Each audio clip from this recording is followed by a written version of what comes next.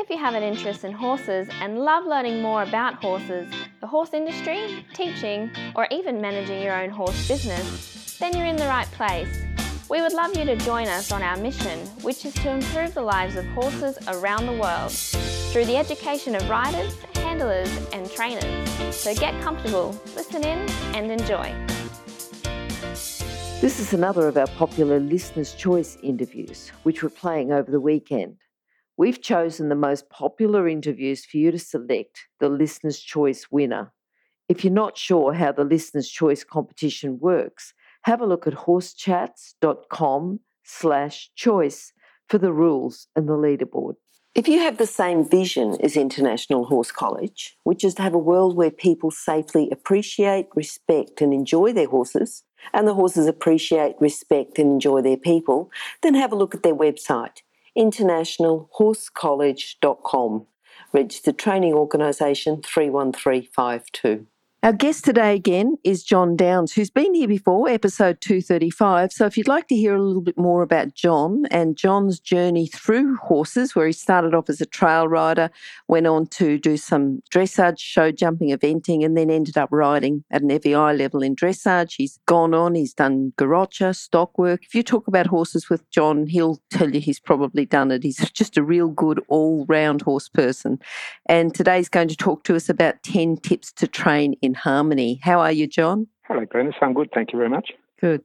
Now, John, this title, 10 Tips to Train in Harmony, any particular reason you've chosen this? Because you as a coach, do you find that people need to learn this? Is this what you're teaching mainly your students now?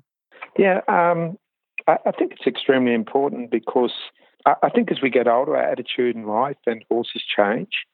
My attitudes are very, very different when I was younger and pushing very hard to achieve, what I thought was marvellous things. And as I've got older, I realised that we all seem to get into horses for the love of horses, but then we lose our way. Mm. And the more I ride, the more I realise that people aren't really working with the horses. They're working for other goals like winning ribbons or money, or they want to dominate or something. There's not a lot of respect for the horse or harmony there, and these ulterior motives tend to take away any sort of chance of developing a good relationship with your animal.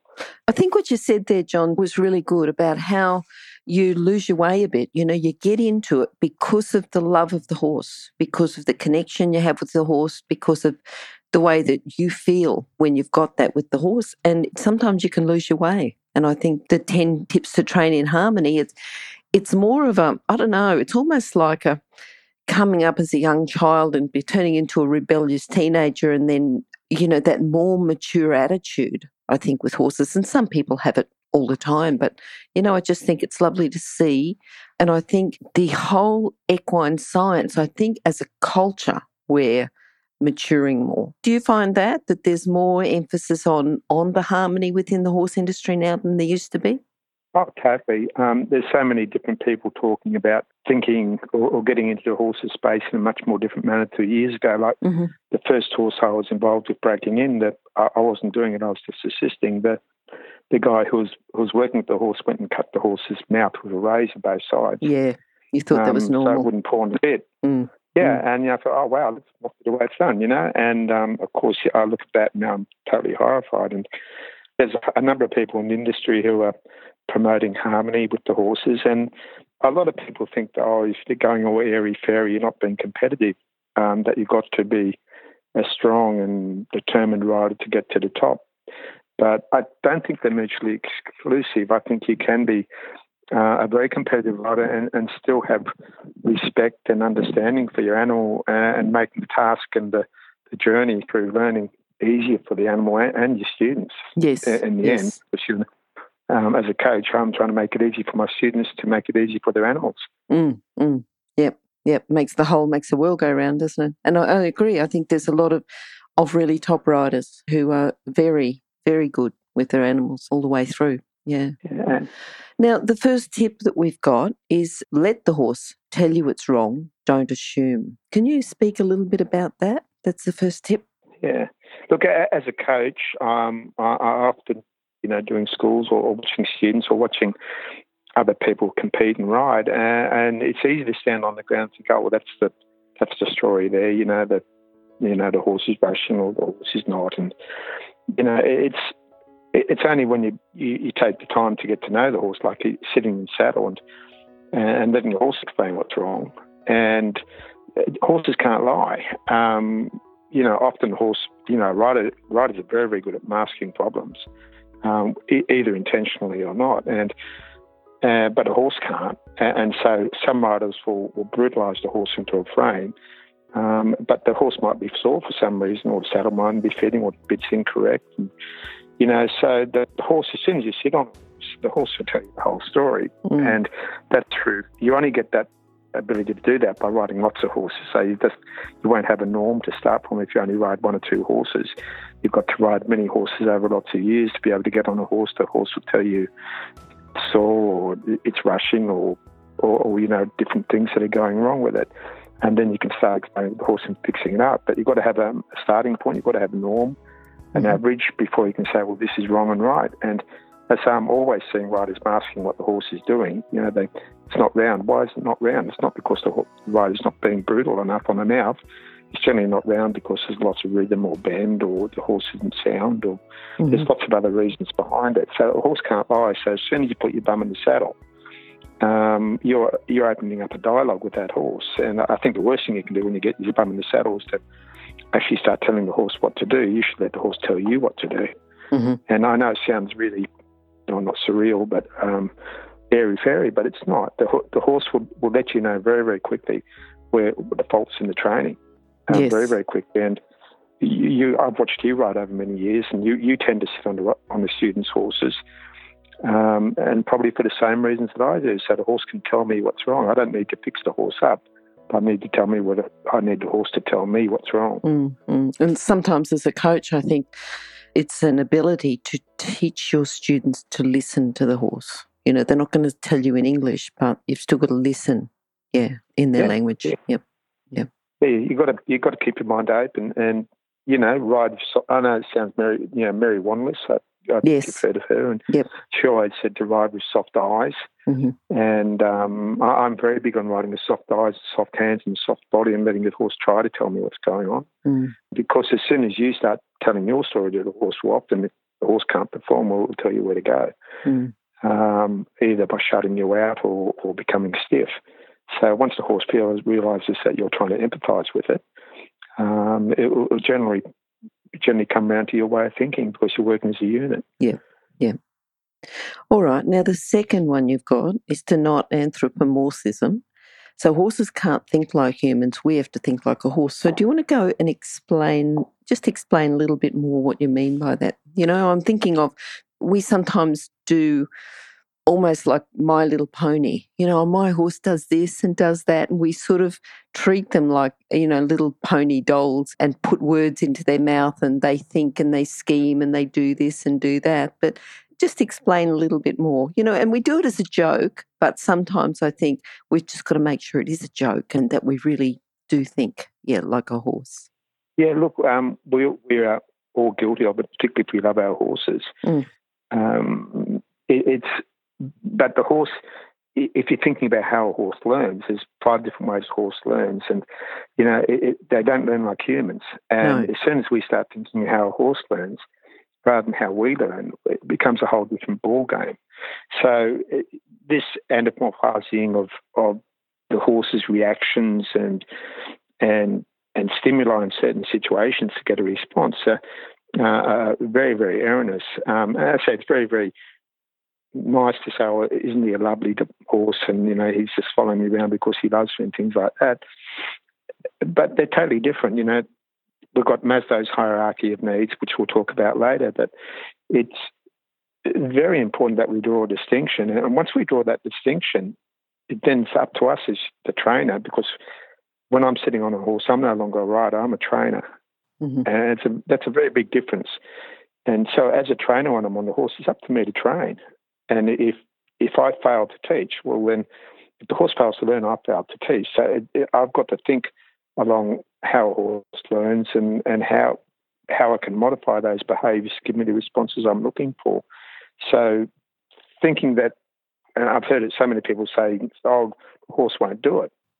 Yep. And again, that's a very typical human response. It's not your partner or your guys at work. It's the horse won't do it. The horse won't do it because you haven't explained it in a way that the horse can understand. So it's very, very easy to slip into it. And it's more so from riders who haven't got a lot of experience that tend to slip into this way of riding and blaming the horse. Yep. And I've been lucky. My mentor for many years was a fairly grand chapmeister, Christian Thies, and when I said, I'm having trouble, he would just say, ride better. Which is a good way to look at it, because if you're failing, if you start putting on human emotions to a horse, well, that's a very big mistake. Yeah. All right. Now, you talked a little bit. That was number 2, that horses can't think like humans. We have to think like a horse. Number 3, and you touched it a bit before. If the horses fail to learn, then you, as the rider trainer, has failed to teach. Do you want to talk any more about that? Yeah, for sure. As a trainer, all these points that we're talking about link from the whole concept. So you're going to find terms that I'll use in one point and I'll be using on the next, because they're all linked. But as a trainer, I have to think about where I'm going and what I'm trying to do with that horse. And if I'm not very clear in my concept, the horse won't understand it. So, and again, this is tying with another point later on, but I've got to actually be clear about what I'm trying to get through, and then go about training that horse in the best possible way. Now, this can be, and this leads into another point, how horses learn. The main ones that we as trainers use a stimulus response, which we'll talk about later in habituation. But by overdoing things, we can get an extinction response, where the horse will shut out the learned response and just tune us out because we've gone too far with our way of training. So we've got to be very careful that we push the horse too far when we're trying to teach it. So if the horse is failing to learn, as a trainer, I have to actually think about how I can make the task easier for the horse. So if it doesn't learn one way, say if I'm trying to improve the collection of the horse, well, I can do that through lateral work by bringing inside hind leg under, but I can also do that by doing downward transitions. So if he fails to learn through that way, well, then I have to come up with another method. And as a dressage trainer, I've got a bag of tools, just like a mechanic has a box of tools to fix your car. He's got different spanners and hammers and things like that. Well, as a trainer, I've got a whole heap of different dressage exercises, be they transitions or travers, renvers, shoulder in, half steps, whatever, to fix up a problem with the horse. So as a trainer, I've got to pull out the correct exercise so that the horse can then understand it to give me the response that I'm looking for. And that's the advantage of having that experience to be able to say, well, this doesn't work.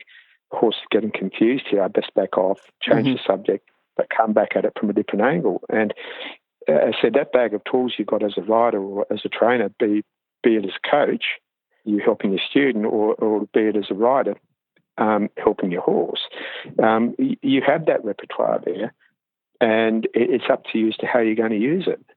So if I'm explaining correctly to my horse, if I'm trying to make the right thing easy and the wrong thing hard, that's keeping the pathways open for the horse, and he's going to continue to learn. But no animal will learn if it's stressed. If your house is burning down and I come up and ask you an algebra problem, you're going to tell me where to go pretty quickly. Sure. And it's the same for a horse. Once I start to confuse it, it won't try hard. It will shut down. So confusion and pain and all these other responses that the horse naturally has, and we do too, will cause a horse to shut down, not open its mind and be pliable, but to become more rigid, either in its body or its thinking. So, I'm trying to keep those pathways open with the horse. And the older I get, the more I'm looking to modify my behaviour to get a result, rather than being. I think when we're young, we're very, very black and white. I know when I was 18, 19, 20, I was very set in my mind about politics and the world and everything else. And as I get older, I think there's always two sides to a coin. And if I can't get there one way, I can generally get there another, particularly for horse. Yep. So it's up to me to keep pathways open. All right, now you've got here the next one for point number 4, about a trainer will work on one problem at a time. Is that because of the way the horse thinks, going back to what you said before about horses can't think like humans, we've got to think like a horse? Exactly. Look, I think humans are very poor at multitasking. Despite, I'm always told that girls can do 2 things at once, but I think that's a fib. But I can talk and walk at the same time without falling over. It's a bit of a battle. And a horse is no different. So as a trainer, I when I get on the horse and thinking about that first point about letting the horse tell me what's wrong, say that the horse is on the forehand, and generally most start at some sort of degree, give or take, and that causes rushing. Well, then I've got to fix that problem. And then once that problem is fixed, I then move on to the next. And a couple of things for coaches in particular and the riders to keep in mind, that your basics are always your basics. Go, stop, go where you want. And then you've got your scale of training. And if you stick to those basics, then move on to your scale of training, you really can't go wrong in the training of a horse. But if I've presented with a horse that say it's got a problem in the flying chains, I say, well, where's the problem? Is it because it's on the forehand and lacking elevation, or is it not understanding the aid, and is the collection not sufficient? So, I break it down, then I work on that problem. I don't work on the flying change. And then once I've got the problem sorted, well, then I can move on to the next problem, the change of bend and flexion. And so it just goes from one level to the next. Now, that's what a good trainer would do, and they would fix the problem before moving on to the next, not trying to come up with a solution for the overall thing, but one thing at a time. Riders tend to want to do 5 things at once, like, the horse doesn't do a change, so they'll try to muscle the horse through it and to improve the collection and the flexion and the bend and the understanding of the aids all in one hit. And they want to look good when they do it. They want to keep the horse on the well.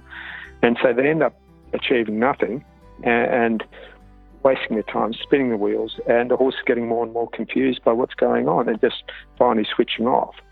So I think it's a huge difference between a trainer and a rider, and that's the reason I'm always at my students to start thinking like trainers. So as soon as you put your bum in the saddle, you're a trainer, you're no longer a rider, and it's up to us to think like trainers, not just sitting on horses' passengers.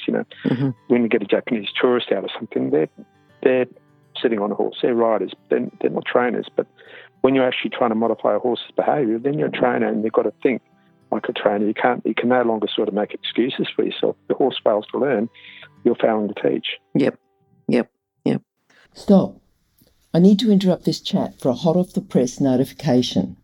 That is, that the latest version of the book, 101 Careers in the Horse Industry, is now available, and the best news is that it's a free download. So if you work in the horse industry, if you have a plan to work in the horse industry and have a career in the horse industry, or if you know someone who plans to have a career in this fabulous industry, then this is an essential book for you to read now and then keep as a reference as you progress through your career. With over 100 jobs to choose from, you'll probably find at least one that you'd happily do without being paid. So simply go to internationalhorsecollege.com, scroll down to the bottom of the page and click on the 101 Careers in the Horse Industry button to receive your free career book. Imagine, maybe one day you could be a guest on Horse Chats. All right, now number 5 here, we've got about riders understanding, well, you've said riders, but you mean trainers, understanding. Well, I always think that, you go through, like when you're first riding, you're a passenger. You're just a passenger and the horse is sort of going around, and then you start to pick up take on a bit of responsibility, for the way the horse goes. Look at the line, look at the way they're going. So this is sort of what you're calling the trainer. But either way, they need to understand principles such as stimulus response, habituation, flooding, Maslow's hierarchy of needs. So if we can talk about those individually, I think that'll be good. Just give us your take on that, and then we can break it down a little bit. So stimulus response. Okay, look, these are all really interesting terms, and for trainers, for teachers, for just in normal everyday life. Now, so how horses learn, we're normally using 2 different methods to train a horse. The first one is stimulus response. So, if I ask for the horse to do something, it doesn't respond, I'll then up the level of stimuli. So, unfortunately, in horse training, it is normally not always a negative reinforcement. So it's ask, tell, demand. But you've got to be careful. So, I say we're reinforcing a negative way. We can do this in a positive way, clicker training and treating and using our voice and things like that. So that's the reason why clicker training works so well on other animals and works well on horses too. But hasn't been really taken on in the dressage community, but it's been taken on in other horse sports. But stimulus response forms into negative reinforcement generally. If I put my leg on and the horse fails to respond, I try to apply another stimuli within about 2/3 of a second, which sounds like it's sort of pretty mathematical, and it is. If I wait too long, it's dropped out of the horse's time to respond. It's just become background noise again. So I don't want to be too sharp. I don't want to be too quick. Otherwise, I'm not giving the horse a fair chance. And if I wait too long, well, then the horse has forgotten about it's not linking the aid. So I try to respond, go up to the next level about 2/3 of a second. And then if I've got to punish a horse, say if I've got to give it a smack with a whip or a tap with the whip, I then try to repeat the whole process so the horse learns within about 8 seconds or so. I think Andrew McLean, talks about 10 seconds or something like that, but we're all reading on the same page. We're talking about the same sort of stuff. So if I do have to punish a horse for anything, I try to make sure I repeat it and the horse has learned the lesson, then I can move on. Because if I fail to explain to the horse why I got the smack, well, I've been cruel and stupid. Unfortunately, in the horse sports, there's too much stupidity and there's too much cruelty. So it's up to me to explain to the horse why I backed that up with the whip or the spur or whatever, and make sure the horse fully understands it, so then I can leave that alone, and because that lesson will stick. But if I haven't taught it properly, the lesson will not stick and it will come undone next time I ask. Is it a punishment, though, or is it just a stronger stimuli? Yeah, it's a stronger stimuli. Punishment is probably, I'm using the... Might be a bit hard to say that. Yeah. Yeah, I'm using psychology term for it. Yeah, so that probably is the hard word for it. I don't believe in smacking horses out and things like that. But sometimes you do have to use the whip, but then it should be used judiciously and carefully. Yep. On the other hand, positive reinforcement, or stimulus can be if I apply the aid and the horse moves forward, well, then I back off, and the reward is that I don't apply the second level. The other point is that by it moving forward, I'm allowing the horse. This comes down to Maslow's hierarchy of needs. A moment of serenity so it can relax. So that's the positive reinforcement. When I say to the horse, well, you've done right, I'm going to leave you alone. This is a really important concept because the horse is going to look for that moment of serenity and quietness and not being troubled by the human. So positive reinforcement can be the removal of the aid so the horse can get on with the job. Or it can be a sugar cube or a piece of licorice or whatever you like. A big one for having a pocket full of licorice all the time and treating my horses, because I actually think I get better response. If the horse gives me what I want, say I get a change or something, I stop the mode, say we'll try that again. The horse is normally looking for that piece of licorice. So it's not so stupid. So that's the positive reinforcement. So it can be removal of a stimuli, or it can be a treat or something along those lines.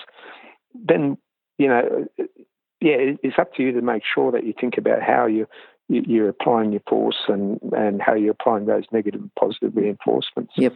The next level, when we're teaching horses habituation. Now, I used to break in a hell of a lot of horses, but I've been banned because I've been breaking up too many times. But when I'm breaking in a horse, it's very important that a horse habituates to having humans around them and the stimuli that it learns to have a saddle on its back or a saddle cloth or a bit in its mouth. And that's habituation. Like if a horse is scared of trucks, I tie it up on the main road.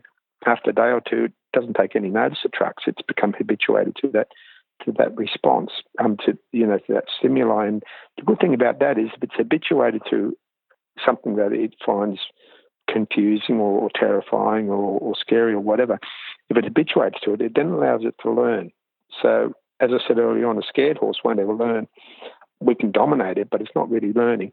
So it's important that we think about having the horse habituated to certain environments and things that we're going to be doing in its training, be it long reining or lunging or putting a saddle on its back. It's all habituation, or having humans sit on its back. we never, when we break in the horse, just swing our leg up and get on it, because you're going to get cleaned up. So we get it used to being bagged down, then we put a saddle cloth on it, and then a saddle, and, or a roller or whatever, and we just build up from one level to the next until it becomes old hat to the horse, and the horse is just accepting it and keeping a calm mind. Mm-hmm. And that avoids all the accidents like bucking horses and all sorts of other things. And habituation we use all the time, like if your horse is scared of a certain dressage grounds or the arena or trotting towards a car, you keep doing it until the horse is used to trotting towards the judge's car, or used to an oxer, or having dealing with pots underneath it, or things like that, Mm-hmm. So again, it's a really important concept to keep in mind, because the habituation is generally a positive thing, but it can be negative as well. Like if you've got flapping legs, loose lower leg, yes, the horse will never figure out what's an aid and what's a mistake from the rider's part. Mm-hmm. So, or moving hands, and so often and even at Grand Prix level, we see riders with loose legs and moving hands, and the poor old horse has to struggle through the confusion of it all, because it's habituated to the constant slapping and banging from the rider. So habituation can be a positive, but can also be a negative through poor riding. Mm-hmm. Mm-hmm. And a lot of people don't even think about that. And this comes back to probably one of my last points, is that it's up to us just to be as still and as quiet in the saddle as possible, so that when we do apply a stimulus, the horse can identify that stimulus, not be guessing about it. Yes. And, of course, if it guesses wrong, we'll probably reprimand the horse by using the reins incorrectly, or just telling the horse no, and the horse will get confused and shut off. Mm-hmm. So habituation can be a positive or a negative. Okay. If you're an equestrian coach or a horse riding instructor, or even if you aspire to be one, have a look at the free video series for horse riding instructors on the Horse Chats website. Go there now, have a look, horsechats.com. All right. Then the next point was about flooding, understanding the principles of flooding. Yeah, look, you used to see it a lot years ago. You don't see it so much now. People tie horses down.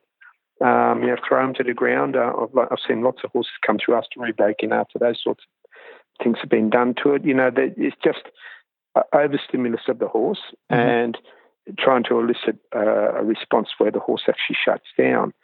And generally, I think it's a negative way of training, because you're really teaching the horse to shut off. And I don't ever want my horse to stop thinking. So it's not really immersion therapy. It's another step way past that. And so we don't really be wanting to put, so bagging down a horse can go into a flooding situation if you just, keep, you start off with a sugar bag and you work your way up to big tarpaulins and 100 people running around it. To me, that's flooding. And I don't think it really achieves anything. The horse is just finally going to shut out everything rather than staying alert. So, I'm not a fan of flooding, but a lot of people do it still, but not as much as a few years ago. And another one that people should be aware of is extinction response. Like, that's where if you push a horse past a certain point, be it due to pain or fear, the horse will forget it's been trained and shut out its positive training and come up with a more primitive way of getting out of the situation, be it bucking or rearing and things like that. And this can, as I said, can be caused by fear, pain, confusion. And so this extinction response, again, is something that trainers we should be trying to avoid, because as soon as the horse stops thinking, it's a big, powerful animal, and we're sitting on it and we're in danger. And of course, that extinction response could just be brought on by just too much stimuli at dressage championships too. And suddenly the horse becomes fearful. Then you have to quieten the horse down and get it to start thinking in a positive way again. But generally the way to do it is not to ride harder, but to, retire to somewhere where the horse can handle and start to think again and get its act together, because it's just been overstimulated. So the flooding response is something that riders should be aware of. Yes, riders and trainers, yeah. And probably the last one is that I think we need to understand is Maslow's hierarchy of needs. Yes. Now, in human, I think most people know of it, and it's often quoted. And I break it down to easier. In human psychology, it's physiological needs like air, water, food. Yep. Then safety needs like shelter and whatever social needs. Now this is where we start to differentiate. Horses move in herds. They need that social interactivity if they're going to be sane, just like humans do too. And if they're going to breed, we need more foals and everything else. So, social needs and all that sort of stuff comes into it. Now, next level for a horse, and as high as it gets, is serenity. That's what I mentioned earlier on in stimulus response training, that if I back off the stimulus, the horse will reach that stage of serenity. I'm leaving it alone. Now, as good as it gets for a horse is when it's, standing knee deep in grass under an apple tree and it's got foals galloping around and it's a warm day and they're swishing their tail at the flies. Life is good. Mm-hmm. We as humans go one higher. We've got a thing called self-actualization. And, that makes us want to go and climb Mount Everest or ride dressage or show jumpers and things like this. Horses don't really have that. So a key thing that, as good as it gets for a horse is being in a quiet space. Well, we can, as trainers and coaches, we can encourage our students and our horses to search for that. And I know as soon as a horse starts to give me what I want, I back right off and say, and just let the horse get on with the job. I don't keep saying, it's got to be a bigger step. That comes later on. I say, I back off to the horse, and if it continues to give me what I want, I'll just pull up and give it a pat or encourage it with my voice. Mm-hmm. So it's very important that as trainers we're quite aware of that, Maslows, because, much as we want to win the blue ribbon, the horse probably does not. But he does want to be left alone. And that doesn't, but you and I all have to work, and horses in this modern world have to work to justify their existence. They're very expensive pets, and we keep them for the sport of riding and things like that. So I don't begrudge the horse work. I think that's just the way it is, and they've got a good life these days compared to years ago. But as a trainer, I'm very, very aware that I get a much better response from a horse if I allow quiet time, be it in the process of training or at the end of a training period. Like I tend not to ride a horse for more than 40 minutes these days. And after each training period of around 5 or 6 minutes, it's like a set when you're doing weights. I give it a loose rein walk to get his head together, and then we come back at it. Yep. I think horses, when they're fresh, always work way better.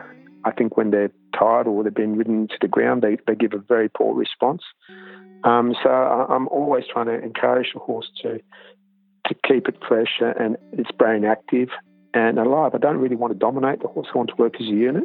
Mm-hmm. So if I can, by being smart with these terms we're talking about, like habituation, stimulus response, and flooding and serenity, if I can use these terms to modify my horse's behaviour to give me a better result, well, I'm not wearing the horse out. There's only so many miles in the horse, just like there's so many miles in your tyres. If I just ride the horse into the ground to get a result, sooner or later I'll break that horse down. But if I can modify the horse's behaviour by teaching it to think and work with me, well, I'm not working as hard and the horse isn't working as hard, and I'm going to get many more years out of that animal. A bigger investment and much more rewarding. Yep.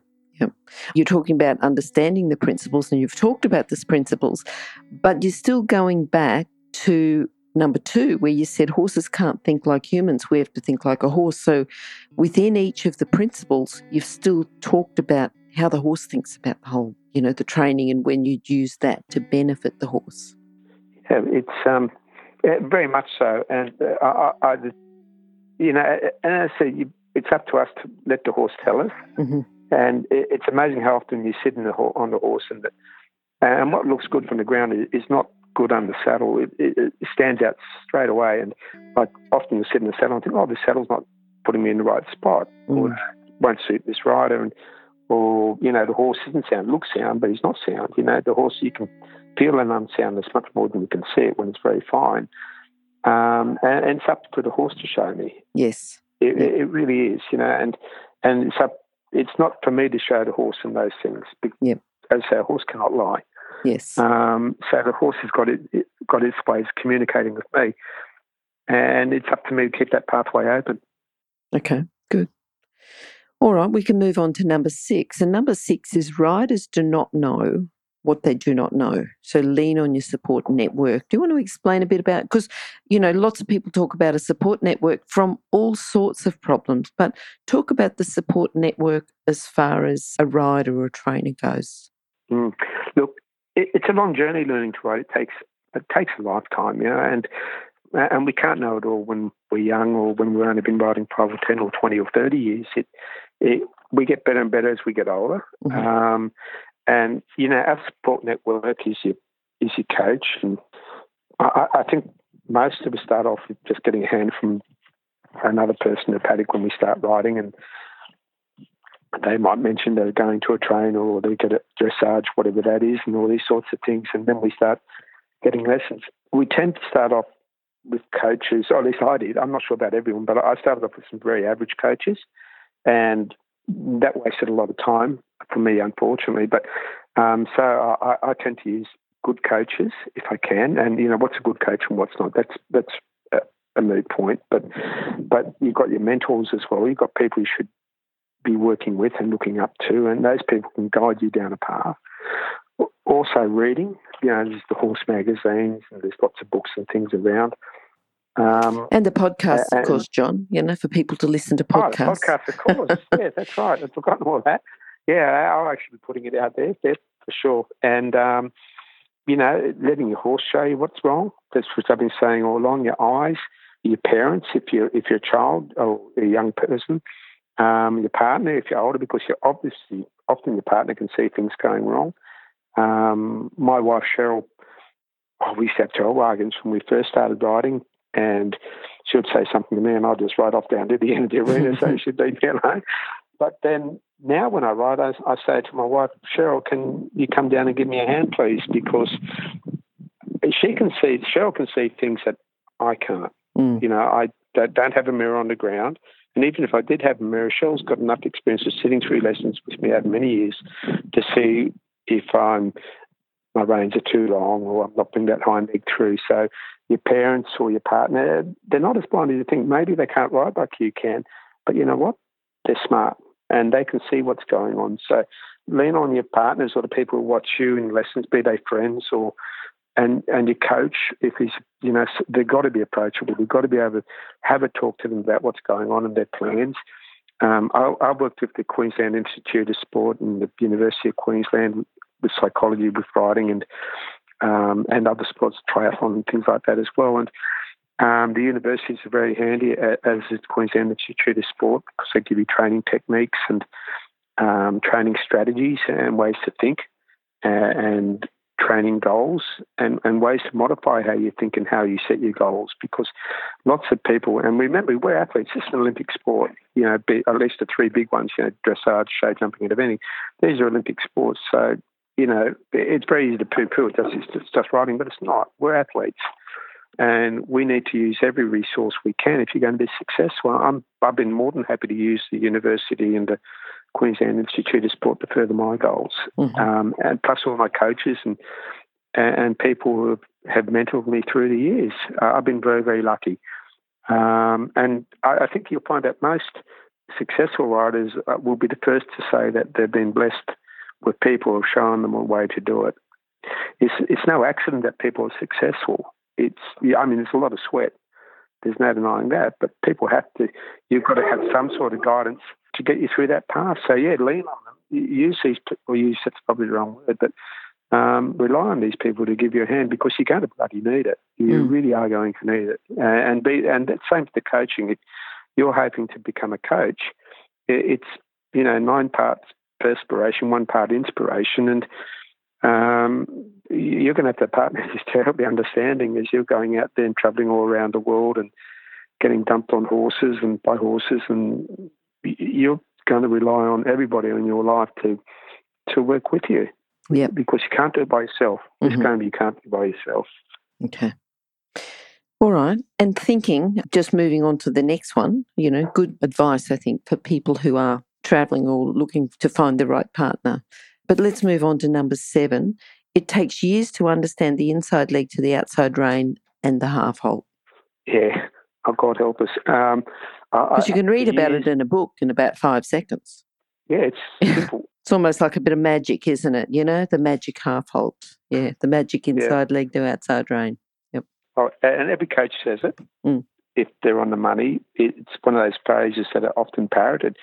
I remember when I first started riding, I had no idea about either of those terms. And I had people yelling it and talking about it to me. I read about it just like we all did. And after a number of years, I thought, oh, what the heck are they on about? You know, really? The horse is going good now. And I'm winning. It's good enough. I'm doing okay. And then every so often I'd get a little glimpse. Oh, that's what they mean, you know? And then it would sort of just evaporate into the wind about that inside leg and the outside rein. And over the years, as I've done more and more lateral work, because it can't happen without an inside leg pushing into the outside rein, it started to make sense. But it's taken so long. And maybe I'm just stupid, but I think there are lots and lots of riders out there who have no idea what it actually means, that they're just relying on their reins to control the horse and creating energy with their legs. It's much more than that. And from an inside leg to outside rein is basically later on what everyone calls a half hole. It's not just pulling on the rein to slow the horse down. It's got nothing to do with it. It's generating energy with your inside leg, and you're blocking it with your hand or catching it with your hands a moment later. It comes down to what I said earlier on about a horse not being able to do two things at once.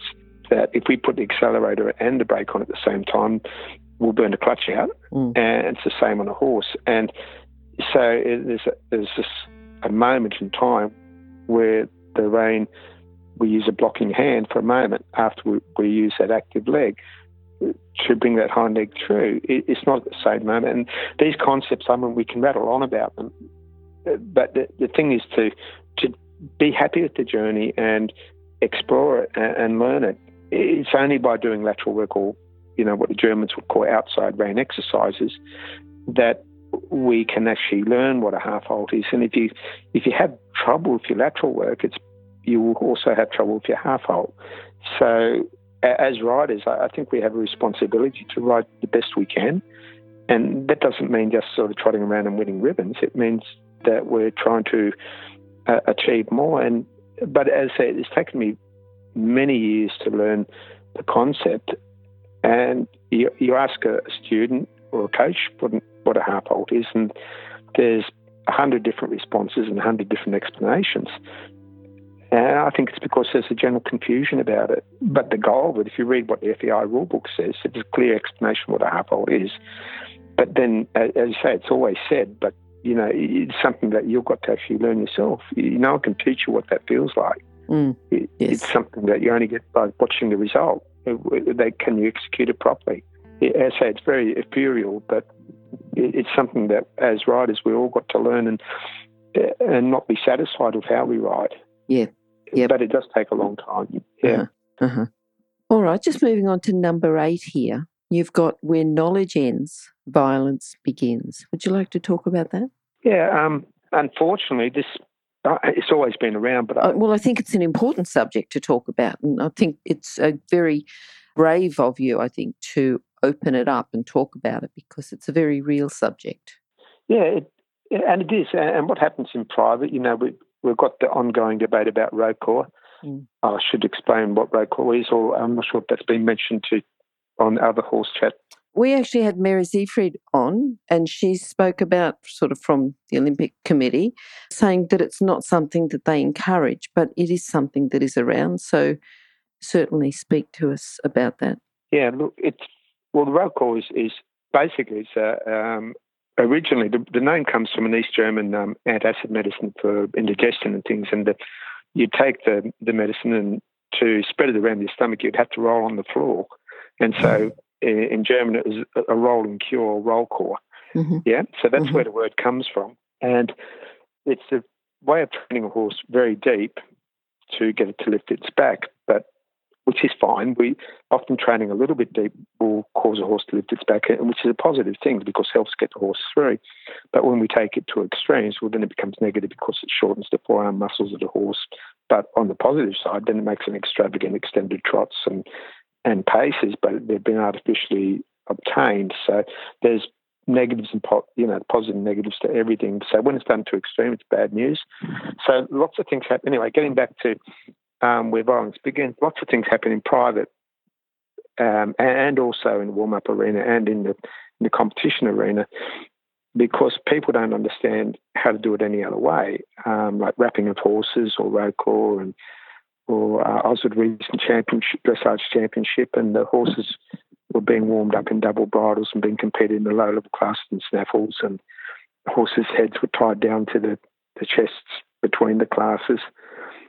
I put a complaint in the ground committee about that, but they didn't uphold it, which is very much a shame. Because I think a horse should come on the bit through the engagement of the hind leg and the change of balance of the horse, not because we tie its head down. And it's just the lack of understanding that we then, for another way to achieve what we're looking for, and because humans are very visual, so if the horse is going around on the bit, there's got to be somewhere where they're doing it. If we can't achieve it correctly, us as humans and being self-motivated, self-actualization, we'll achieve it however we can. And so it shouldn't be an excuse for violence. It should be, if we're not getting what we want, it should be an excuse for having to learn to do it properly. So, it's up to us to really expand our understanding of the horse and our knowledge of the horse and how a horse should work, rather than just relying on force to do what skills should do. But those skills, as I said earlier on, take a lifetime to learn. It'd be nice to put old heads on young shoulders, but that's not the way. And I've seen some truly horrible things at championships when we're putting complaints about some riders and things, and some of them been upheld, which is just terrific. And but overuse of the hand or the whip or even just so many things go on that are just wrong. You shouldn't see a horse bleeding from spur marks or spur marks on a horse or blood in its mouth. And some of these things are banned, but they must happen in private. And the other thing is, violence isn't just about violence of us putting it onto the horse. It also means that if a horse is sore or tired, the horse will tune us out. Will go into an extinction response. Like it will just stop responding in the way we wish it to respond, because it's protecting itself either through exhaustion or fear or other emotions that the horse is quite capable of feeling. So it's up to me as a trainer to make sure that horse is not trained in these methods, because the horse is the horse won't learn that way anyway. And the other thing is, as I said, where knowledge ends, violence begins. But as trainers and coaches, we shouldn't be training our horses or our students or ourselves if we're tired, if we're stressed, if we're sore. These are times when you shouldn't be sitting on a horse. So if you're tired or you're stressed, your ability to reason may have gone out the window or make logical decisions. You're not going to be at your best. And the only time you should be on a horse is when you're at your best. So that point has lots of different factors to it. It's not just about brutalising the horse, and God knows it does happen. It's also about being gentle on our animals and gentle on ourselves in this journey that we're taking as trainers and as coaches. Yep. Okay. And I think, as you say, the more knowledge you have, the more you know how far to push. You know how far to push yourself, how far to push the horse before it goes over the line. Yeah, that point of resistance, I think that's the term you used to use years ago. You say take the horse to the point of resistance but never past it. And it's a very, very valid comment. Once the horse is resisting, it's fighting. It's no longer working with you. That's not, as a trainer, what I'm trying to train. I don't want the horse to resist. I want it to try. Mm-hmm. Mm-hmm. Yeah, if horse is resisting me, I'm training incorrectly. So I don't want that. Mm-hmm. I really don't. It's up to me to keep lines of communication open. So you've shown me a lot of this sort of stuff as well, Glenys, and it's all really relevant. I think you come from a teaching background before horses, did you, or did you start straight into horses? A bit the opposite, actually. I started off as a coach, then through coaching, did a teaching degree and became a teacher. So a little bit opposite, yeah. But then, of course, went back to horses because that's what I want to do, yeah. Yeah, I can see in how you teach, you act more like a teacher than a trainer. Not like a teacher, more like someone who's got experience of teaching. That's the reason why I thought maybe that's how you've done it, but the other way around. But I can see those influences. And, if you're teaching children, there's very little difference. Well, you can reason with the child a bit better than the horse. Oh, I don't know. Take that back. I'll take that back. That was a silly statement. Yeah, so anyway. You've got to think about it. If we can't do it, don't, as my Christian Thies used to say to me, he said, ride better. Yep. Yes. Yeah. It's not about riding with more force. It's a matter of riding better. I think that brings us on to number 9 here, because you've got next, try to be a better rider. What do you need to do to be a better rider? What would you say? If someone said to you, I want to be a better rider, what would you say to them? Keep an open mind. Mm-hmm. Years ago, I would have poo-pooed some horse sports. Yep.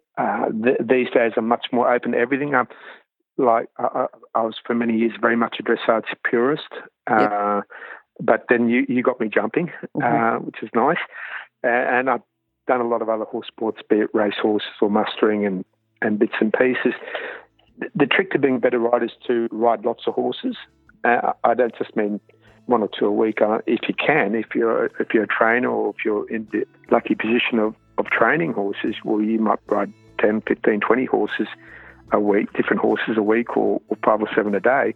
That gives you a lot of comparison. It teaches you what's the norm in the horse's response, and it teaches you what's acceptable and what's unacceptable, because a lot of riders don't understand what's an acceptable response from a horse, and when they don't get it in the human term, they then get either dirty at the horse or they accept a substandard response.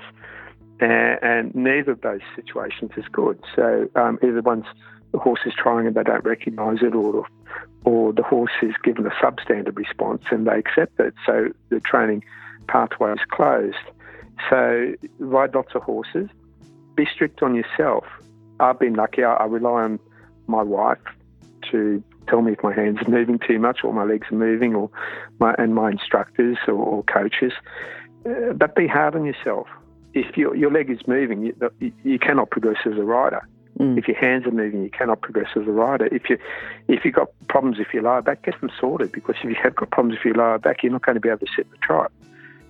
There's so many things that really limit us as riders, be it age, weight, physical fitness, all sorts of things limit us, and knowledge, as we've been saying all along through this. So if you want your horse to work like an Olympic athlete, well, then you have to be like an Olympic athlete. It's unfair to expect the horse to be at the top of their game and looking gorgeous, and we go out and just let the horse down. Yep. So we've got these marvellous athletes that we care for and love, and then we don't look at ourselves in the mirror and say, well, am I as good as I could be?